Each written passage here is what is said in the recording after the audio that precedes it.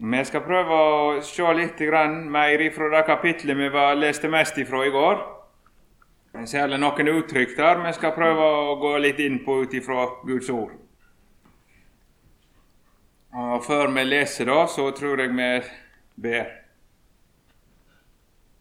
Ja, da ber vi deg om, kjære Herre Jesus, la meg jeg tro hva verden tror, som himmelens visdom vraker, men lær meg at jeg lar ditt ord bestemme troens saker.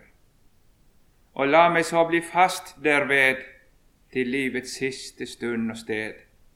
Ditt ord til pris og ære. Herre, vi ber deg at ditt ord må få gjøre den gjerning med oss, at vi får være i deg og nå målet hos deg, alle sammen. Vi ber om din hellige ånd, både til høyre og tale, i denne stunden. Amen.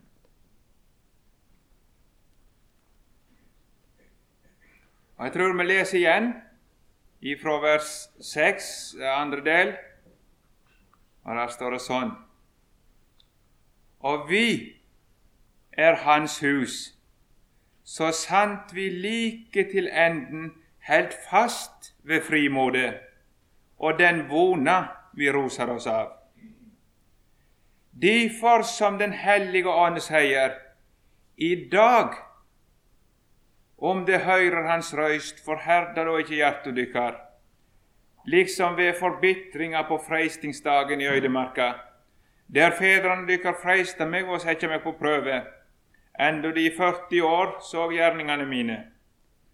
Derfor vart jeg harm på denne slekta og sa, alltid ferdig vilt i hjertet sitt, de kjenner ikke mine veier. Så svor jeg i min vrede, nei, aldri skal de komme inn til min hvile. Sjå til, brør, at ikke jo noen av dykk er et vondt og vantru hjerte, så han fell fra den levende Gud. Men forman hverandre hver dag, så lenge det heiter i dag, så ingen av dykk skal forherdast ved at synda dårar han. For vi har fått del med Kristus, så sant vi like til enden held fast ved den første fulle vissa. Når det blir sagt, i dag om det høyre hans røyst, forherda da ikke hjertet dykka liksom ved forbitringa. Hvem var det da som hørte, men likevel forbitra han? Var det ikke alle de som drog ut fra Egypt, leide av Moses?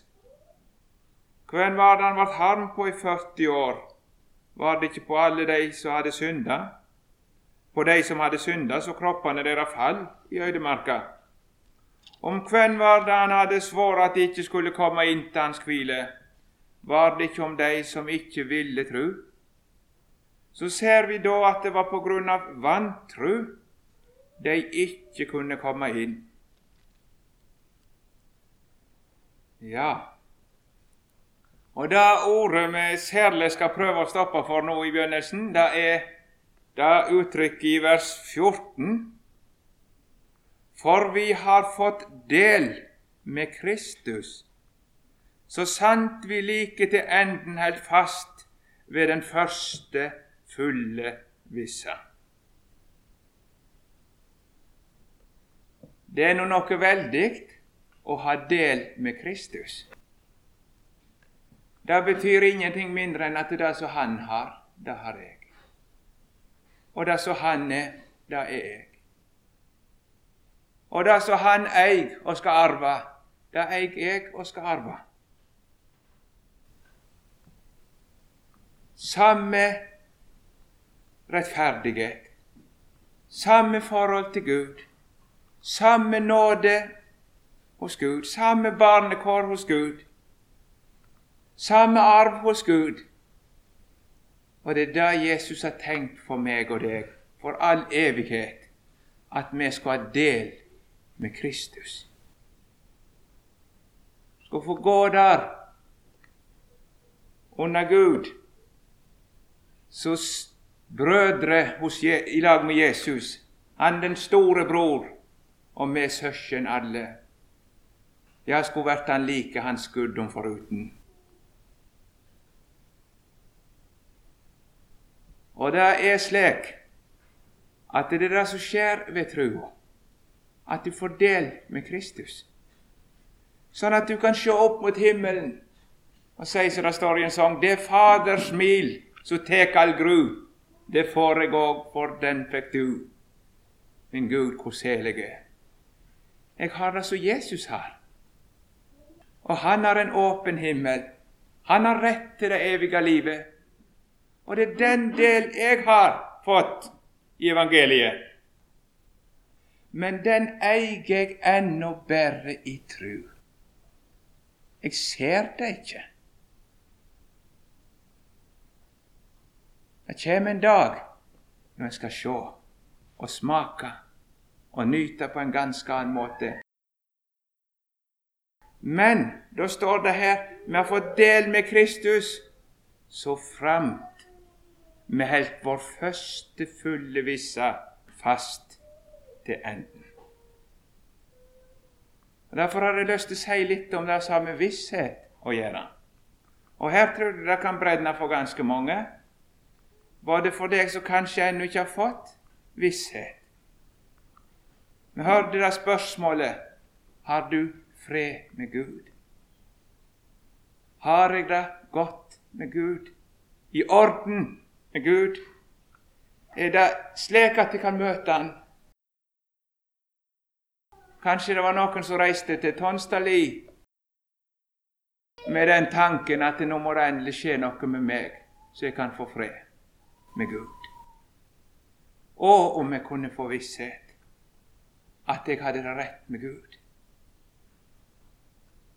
Men så kan det være også at mange av dere som har fått visshet en dag, så synes du livet nesten er en eneste kamp for å fære igjen med en gang. Du synes du ser noe, og så forsvinner det. Og så kaver du og kaver du og kaver du, og så får du gjerne se noe igjen. Og så er det så det fer ifra deg med en gang. Og så undres du, skal jeg nå målet? For jeg heller jo ikke fast med vissheten den første. Og her står det, vi har fått del med Kristus, så fremt vi holder fast med vår første fulle visshet. Og så prøver du, kjenne vissheten, og så prøver du å holde fast, og dagen etter når du skal be til Gud, nei, har jeg rett? Komme. Og så er det så du aldri får liksom tak i det. Det siver ut at akkurat så å si med en gang etterpå. Og da har jeg lyst til å først si, å holde fast ved vår første fulle visshet er ikke å holde fast en følelse. Det er ikke å holde fast noe kjensle. Når du får se inn i Guds hjerte og hemmeligheten, så kan du love deg at det kan bli følelser. Ja, det er så himmelen kommer ned i mitt hjerte. Og så skal du prøve å holde dette fast? Nei. Dagen etter, kanskje om kvelden du har fått sett noe, og så er du morgengretten og våkner dagen etter, og ikke en eneste følelse som taler for deg. Det farer alt. Hva var det jeg opplevde? Var det bare tull? Er det ikke noe med dette her? Går det ikke an å leve med Gud? Nei, hvis det skulle bero på at jeg kunne holde fast med vissheten på den måten, da er det umulig. Det finnes ikke et menneske som kan holde fast en følelse. Men et menneske som tenker sånn, det vil jage etter stemninger, jage etter følelse. Og kanskje det er mange som kommer her med den tanken, nå må jeg oppleve noe igjen. Nå må jeg oppleve noe, opp igjen. Og kanskje mange har det sånn at det hovedordet i kristendommen din er opplevelse. Jeg må oppleve noe. Og jeg mener, det er jo sant at å leve med Gud er mange opplevelser. Men likevel er det ikke sånn at det er hovedordet. Da er det mer spørsmål om opplysning. For hvis du skal ha visshet, så må du få fatt i noe som er sikkert. Helt sikkert. Og så får du visshet. Og det var noen som fikk tak i noe som var fast, sikkert, fjellstøtt. Og det skal du få lov å helle fast med til enden. Og det var ikke en følelse. Det ga en følelse kanskje, men det var ikke en følelse. Vi hørte her på bibeltimen i går, tror jeg det var, om Ernst Jan. Han fortalte litt fra sitt eget liv, når han fikk spørsmålet, har du fred med Gud? Og dette der han hadde plukkast liksom vekk i et nu. Og så sitter han der og hører, og så det treffer inn. Han vår fred. Og så løstes frelsespørsmålet. Han vår fred. Og så flyttes liksom alt vekk, og så ble det Jesus. Han har ordnet for meg. Han min frimodighet. Han min fred. I grunn var det den første fulle visshet. Og ikke det han kjente, jeg sikker på han var glad når han får det. Ja, det kan du fortelle om selv hvis det var noe. Jeg vet ikke hvordan du vil lage slik, men at du gikk helt ut at stiv som stokk, det skal vel neppe henne. Men det var ikke det han skulle helle fast med, og kjenne etter det her ennå. Nei, det var en ting han hører om Jesus. Et ord, et budskap, så han skal få lov å helle fast med til enden. Jeg har lyst til å ta med en liten stubbe fra en traktat jeg leste ifra, og så stod en historie fra Moddi, og det var spørsmålet om å tro. Det var en kone som tok tak i Moddi, og så sier hun til han, jeg kan ikke tro. Ja, sa han og ser på henne, så da vil jeg spørre deg, hvem det du ikke kan tro? Ja, da ble du forvirret, for slik har du aldri tenkt før. Nei, det er ikke noen andre, det er jeg som ikke kan tro, sier hun. Ja, jeg hører du ikke kan tro, men jeg vil spørre hvem det du ikke kan tro? Nei, du forstår meg ikke, sier hun, og ble bedrøvet. Jo, sa han, jeg tror jeg forstår deg. Men nå vil jeg, hvis du ikke kan svare på det spørsmålet, så vil jeg spørre, hva det du ikke kan tro? Jeg kan ikke tro at jeg frelst. Ja, men, sier Moddi, det noen som har sagt at du frelst? Nei, ingen, sier hun. Ja, men hva kan du være lei deg for at du ikke kan tro det da? Kan jo ingen som har sagt at det sant? Ingen som har sagt at du frelst? Hvor i verden kan du tro at du frelst? Ja, da ble hun ganske forvirret. Og så fortsetter han sånn at, men nå skal jeg fortelle om en som sier han har frelst deg. Og så vil jeg spørre om det han du ikke kan tro. Og så leste han da ordet i første Timoteus 1:9. Der står det, han som frelste oss og kalte oss. Og så la han det ut sånn og spurte henne, har du merket Guds kall? Ja, sa hun, der merket at Gud vil ha fatt i meg. Men her står det noe han gjorde før han kalte på deg. Og så måtte de se på skriften, og så står hun og ser. Han som frelste oss og kalte oss. Før han ropte på deg, så hadde han gjort noe til deg. Ferdig. Han frelste deg. Og det det som så om å gjøre når det gjelder å få frelsesvisshet. Du må få fatt i noe som troverdig, noe som sant, noe som holdbart. Og nå det sånn at det ingenting med oss mennesker som holdbart. Ingenting. Og da vet Gud så inderlig vel. Og derfor har han ordnet vår sak på en ganske annen måte. Han har sett oss til sides og tatt på seg å ordne vår sak selv. For at ingenting skulle strande på at det var noe usikkert her. Alt skulle være sikkert og visst. Og skal du få fred med Gud, så må du rett og slett bli opplyst om faktiske forhold. Det er noe som har hendt, så angår det hvordan du er. Og da må du høre. Og så skal du få sitte her og høre hva som har hendt, hva som er gjort, og så får du fred. Ikke ved å forandre deg og oppleve for så vidt, men gjennom å høre. Du skal få en opplysning om noe som har skjedd.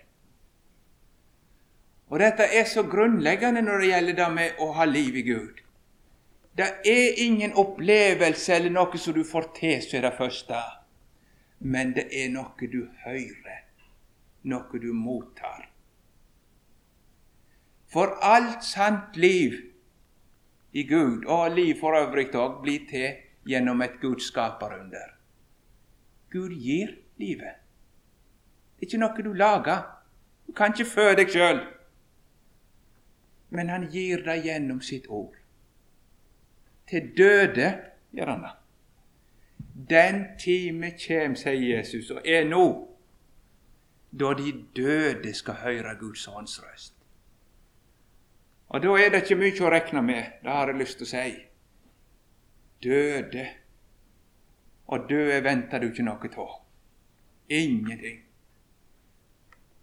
Så kan det være sånn at du sitter død.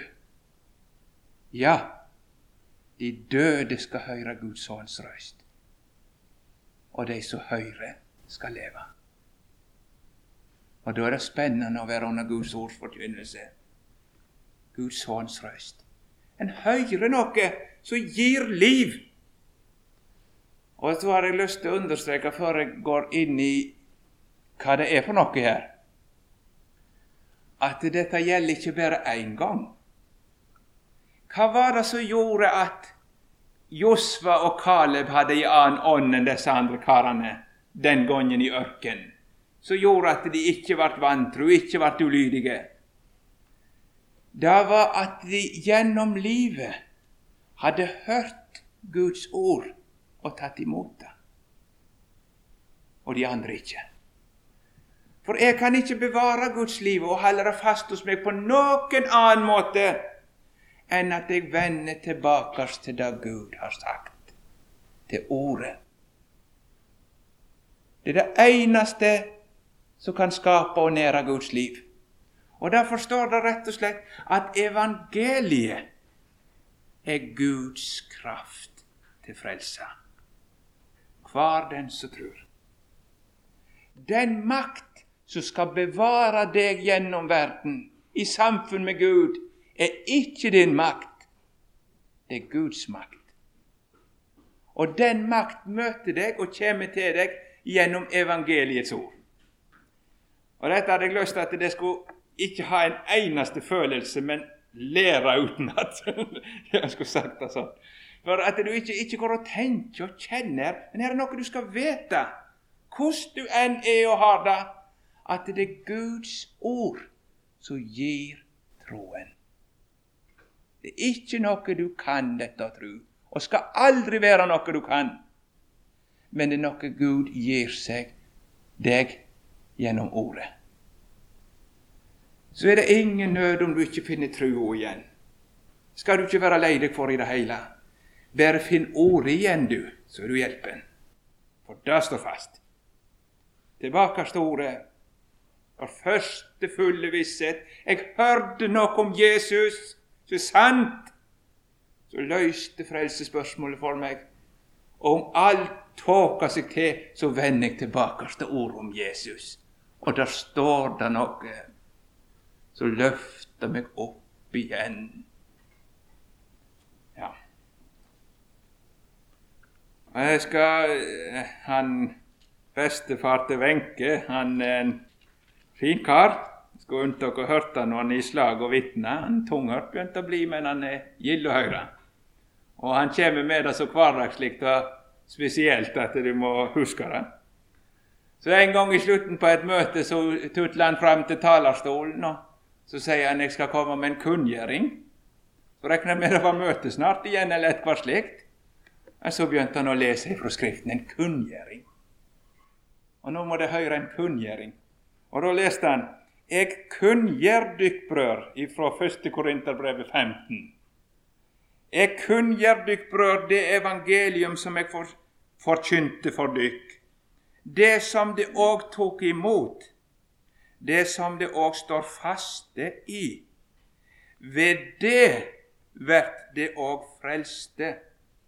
Dersom det held fast ved det ordet jeg forkynte dykk, om det da ikke til fånytte er kommet til trua.»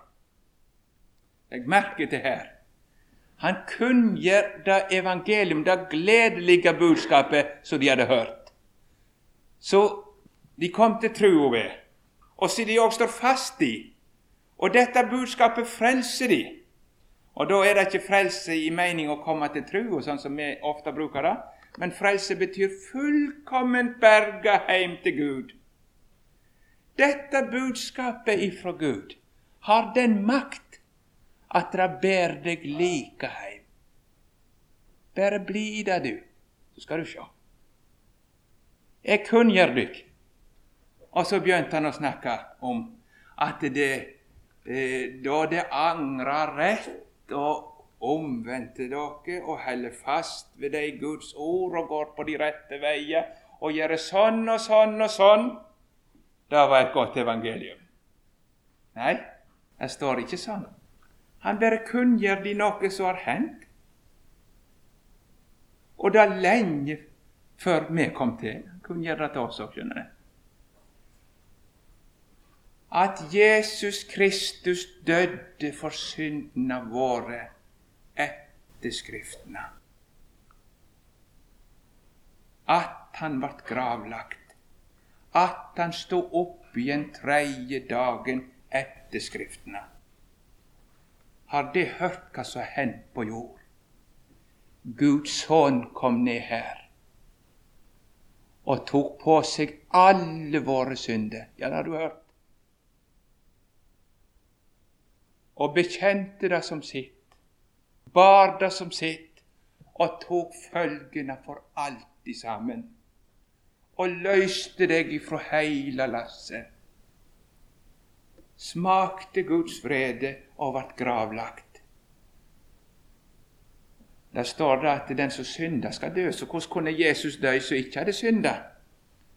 Han døde for våre synder. Så da lærer ikke Skriften bare at jeg og du er dømt til døden for våre synder. Men dommen over mitt liv er falt, og saken er ute av verden. Den traff Jesus. Synden er oppgjort. Alt i sammen. Hør da? Det er sant. Det er fakta. Det har hendt. Så skjer det at han kommer ut av grava. Og da må vi spørre, hvor er synden henne? Fjerna. Utsona. Det var ikke mer igjen. Men dette er et budskap for meg og deg. For det var ikke Jesus sine synder som var tatt vekk. Det var ikke de som var tatt bort ifra Guds ansikt. Men det var mine og dine. Så står han opp at med rett til liv. Men det er ikke sin rett.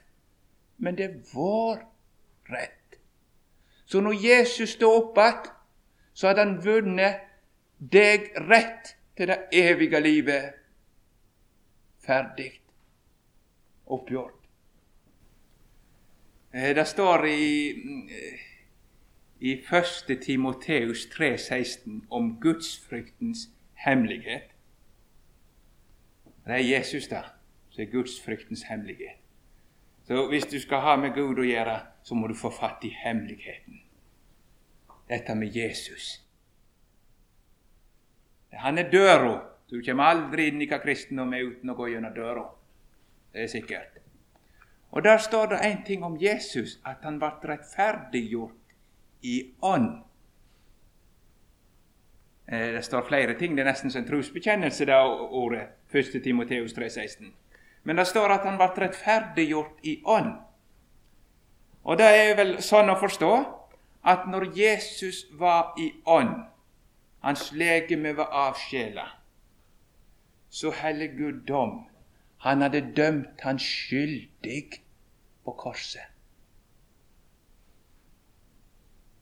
Skyldig til døden og forbannelsen. Fordi han hadde påtatt seg å bære verdens synd, som han bærer syndens forferdelige følge, som jeg sa. Men når Jesus dør, så ikke bare sånn som når jeg og deg dør, for vi måtte evigheten i fortapelsen og kunne aldri utsone, men han har gjennom sin død utsletta, utsona, fjerna synden. Og så heller Gud dom over Jesus. Han rettferdiggjør han. Han dømmer han fri fra alle de syndene som han tok på seg. Og det var våre synder. Ikke fordi han hadde lagt de av seg igjen, men fordi han hadde betalt og gjort opp, dekka alt i hop.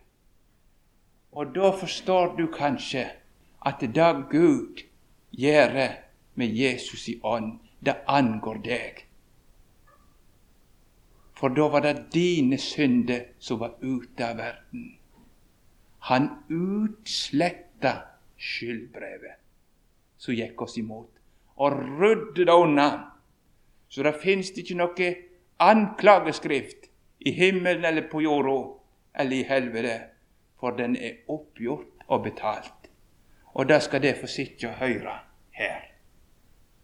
For at du skal sette all din lit til det du hører. Jesus har utsletta mitt skyldbrev.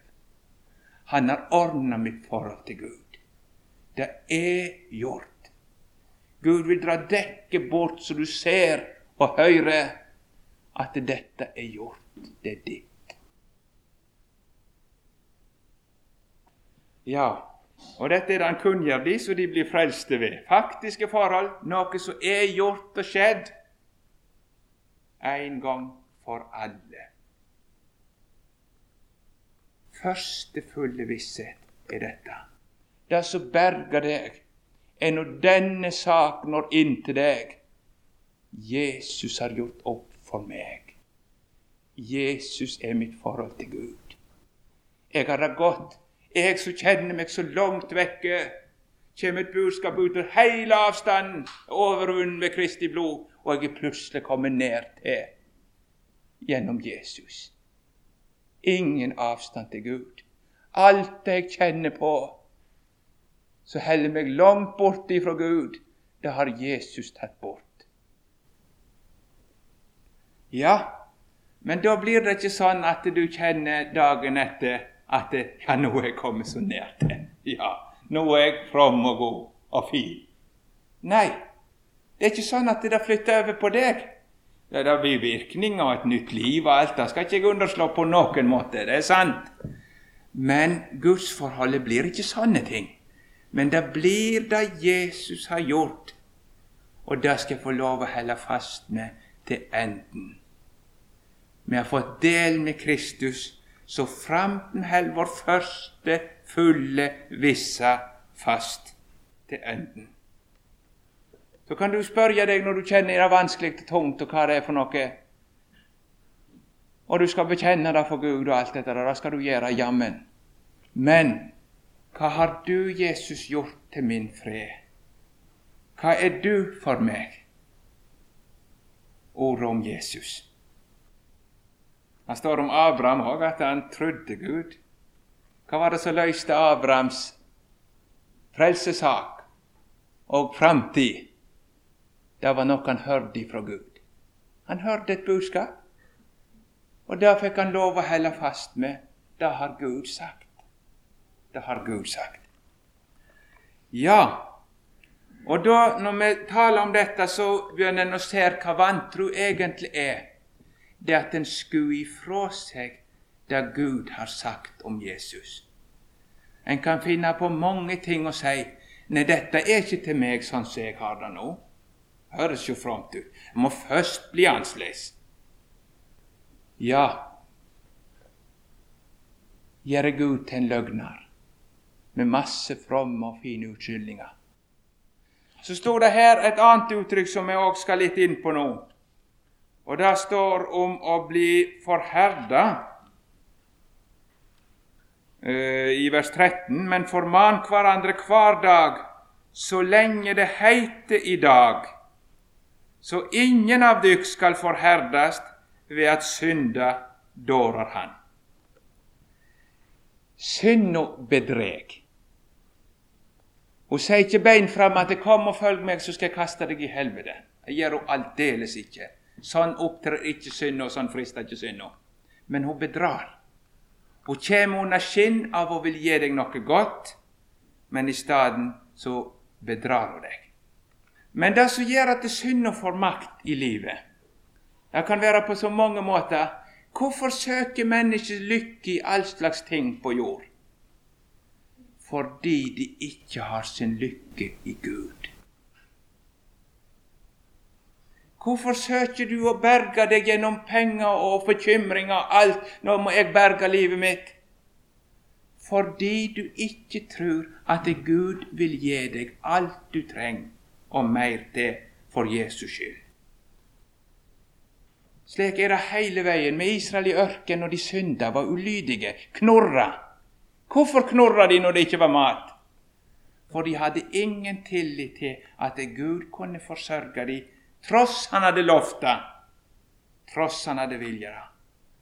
Og det er så grunnleggende når det gjelder hvorfor synda får makt i et liv.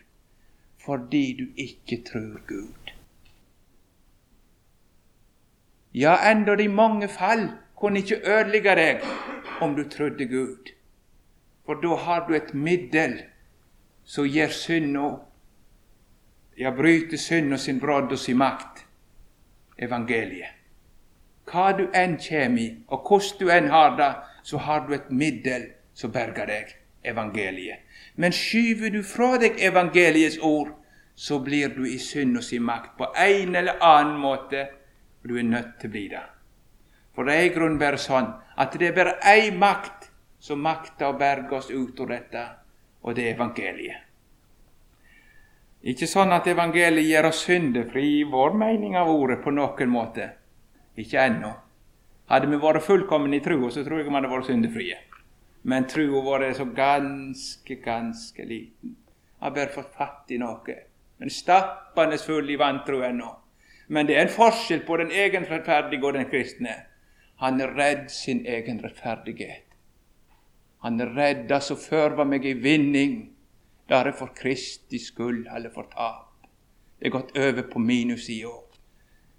Ja, så var det da med syndens bedrag. Vi har det fra paradiset. Først løser Satan Eva ifra hva Gud hadde sagt. Hadde han ikke gjort det, hadde han ikke kommet noen vei. Og så begynner hun å se og lytte. Dette treet kan gi meg noe.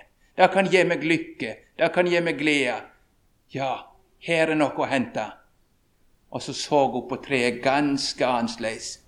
Men det var først fordi hun var kommet bort ifra Gud hadde sagt i sitt hjerte. Og slik er det alle veier. Jeg vet ikke hvor du er fristet. Det kan begynne på så mange måter. Jeg har tenkt på det når du lir urett. Og så får du så lyst til å begynne å ta igjen. Og slik er det mange fiendskap begynner i heimen. Det gjør liksom så godt å få lov å hevde sin rett. Stå på, for jeg har jo rett. Under der ligger ganske sikkert vantro.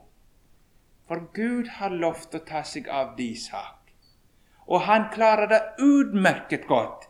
Hva du enn kommer opp i av urett og misforståelse sånn, la Gud føre de sak.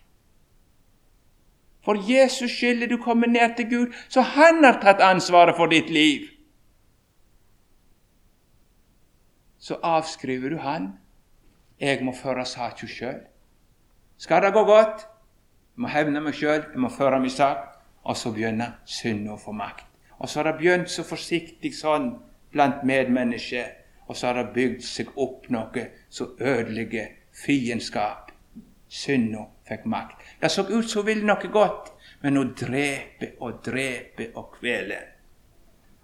Jeg har tenkt i forhold til dårlig litteratur, dårlig musikk og for den del. Det mange som ligger under for det. Det får makt i livet, og det bedrar. Det gir deg litt lykke. Det smaker deg, det hjelper deg. Du får en god stund. Og så sier ikke Satan og synda at gjennom dette forblindes du og blir ødelagt innvortes og sjela di. Og Satan får lagt sine bånd. Og ikke bare på den måten bedrar synda, men synda sier noe. Dette skal nok ikke bli jeg skal ikke bli dette sin makt. Jeg skal bare smake. Jeg skal bare prøve. Kan gi meg lite grann, og så skal jeg rive meg løs. Men for hver gang så blir det vanskeligere og vanskeligere. For hver gang bedrar synda og snører et bånd rundt deg, så du sitter fastere og fastere og fastere. Hun gjør skinn av å ville gjøre deg lykkelig. Hun tapper deg og blinder deg, så du til slutt ikke ser. Og så blir advarslene for Gud svakere og svakere og svakere. Til slutt kan det gjerne ikke nå inn til deg, for du blir så forherdet ved at synd og dårer deg. Hun innbiller deg og vil gjøre deg lykkelig. Hun gjør deg djupt ulykkelig og bedrar. Sånn det hele veien. Jeg kan ta ifra det ene til det andre. Og hvor uskyldig hun kommer. Men det begynner med at det ikke nok for meg det som Jesus og har sagt. Og så begynner jeg å lete. Du skal ikke være sikker på det, at det skal du felles i sånne ting. Så blir du først underminert. Så dette med Jesus ikke noe for deg lenger. Så du ikke går lykkelig og rik i din Gud, men du går lenger og lenger vekk ifra nådeordet. Og så det andre ting. Sjela må nå ha noe, og så søker hun det andre plasser.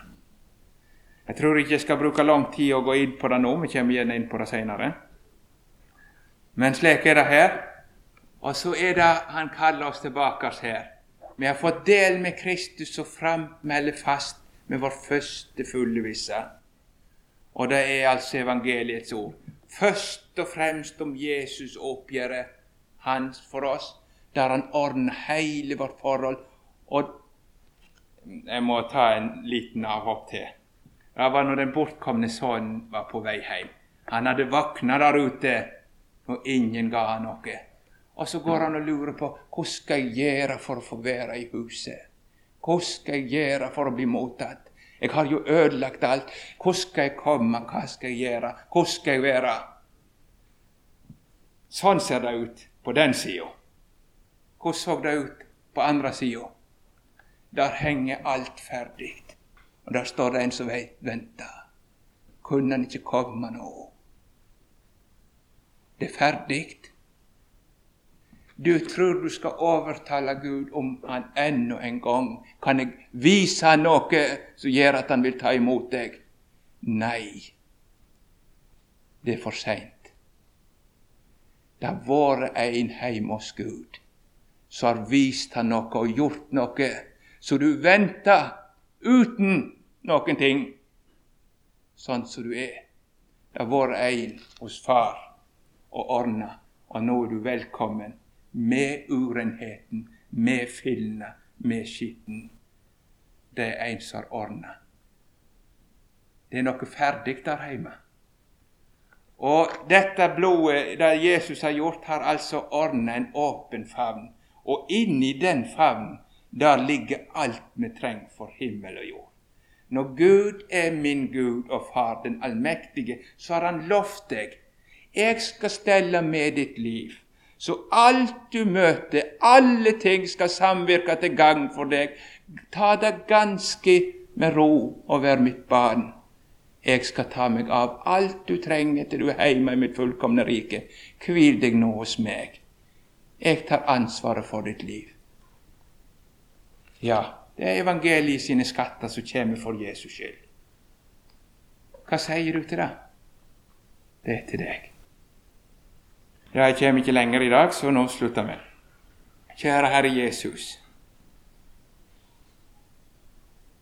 Lær meg å kjenne dine tanker og øve seg å tenke dem. Ja, når jeg har tenkt meg trett til døden, si så hva du har tenkt, å Gud. Jeg ber deg, Herre, om du kunne vise noen hen til deg i denne stund, så de begynte å høre hva du hadde ordnet, og hva du har gjort. Kjære Herre, så ser de om det er noen som synd har bedratt, og fått inn i sitt garn. Ja, alle har med det, men noen på en særlig og konkret måte er nå festet. Jesus, jeg ber deg om at bedraget må bli gjennomskuet, og de må henvende seg til deg i sin nød. Amen.